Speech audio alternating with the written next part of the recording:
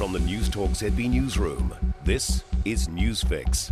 In this update, emergency department wait times are now the worst in a decade. New figures released by the opposition show many are waiting at least 6 hours to be treated.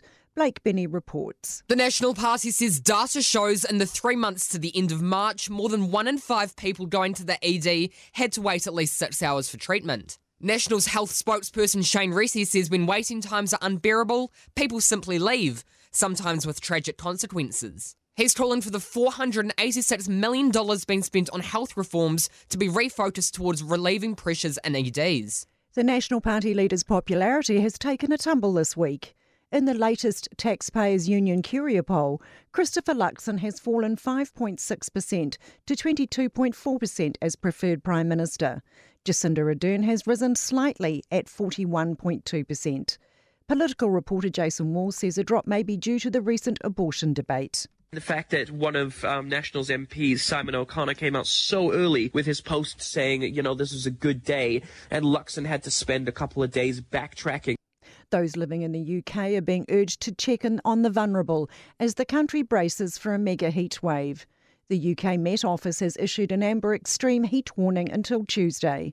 The BBC's Doug Faulkner says it's predicted to be an historic week. With peak temperatures expected to hit around 40 degrees or so, we're quite likely to smash the all-time UK temperature record, which currently stands at 38.7 degrees Celsius. A right royal birthday celebration is underway. Camilla, the Duchess of Cornwall, is marking 75 years with a small family dinner at Prince Charles' Highgrove Estate in southwest England.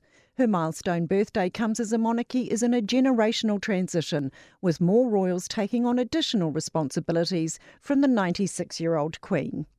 That's news.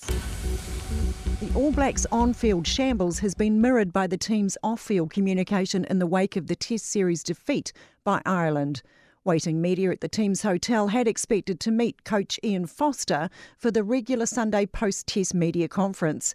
However, they've been informed the session was cancelled last night, but wasn't communicated to the media. High hopes New Zealand could have a sprinter in the final of the women's 100 metres at the World Track and Field Champs in Oregon. Zoe Hobbs begins her campaign just after midday in the heats, having impressed in finishing 6th in her debut Diamond League race in Paris last month. Her coach James Mortimer says the 22-year-old is definitely in with a chance. It's all a bit of luck as well around who you get in your races and in the draw and things, but I think she'll do very well in the heats and really push in that semi-final to grab one of those last 8 lanes. For more news, listen to Newstalk ZB live on iHeartRadio.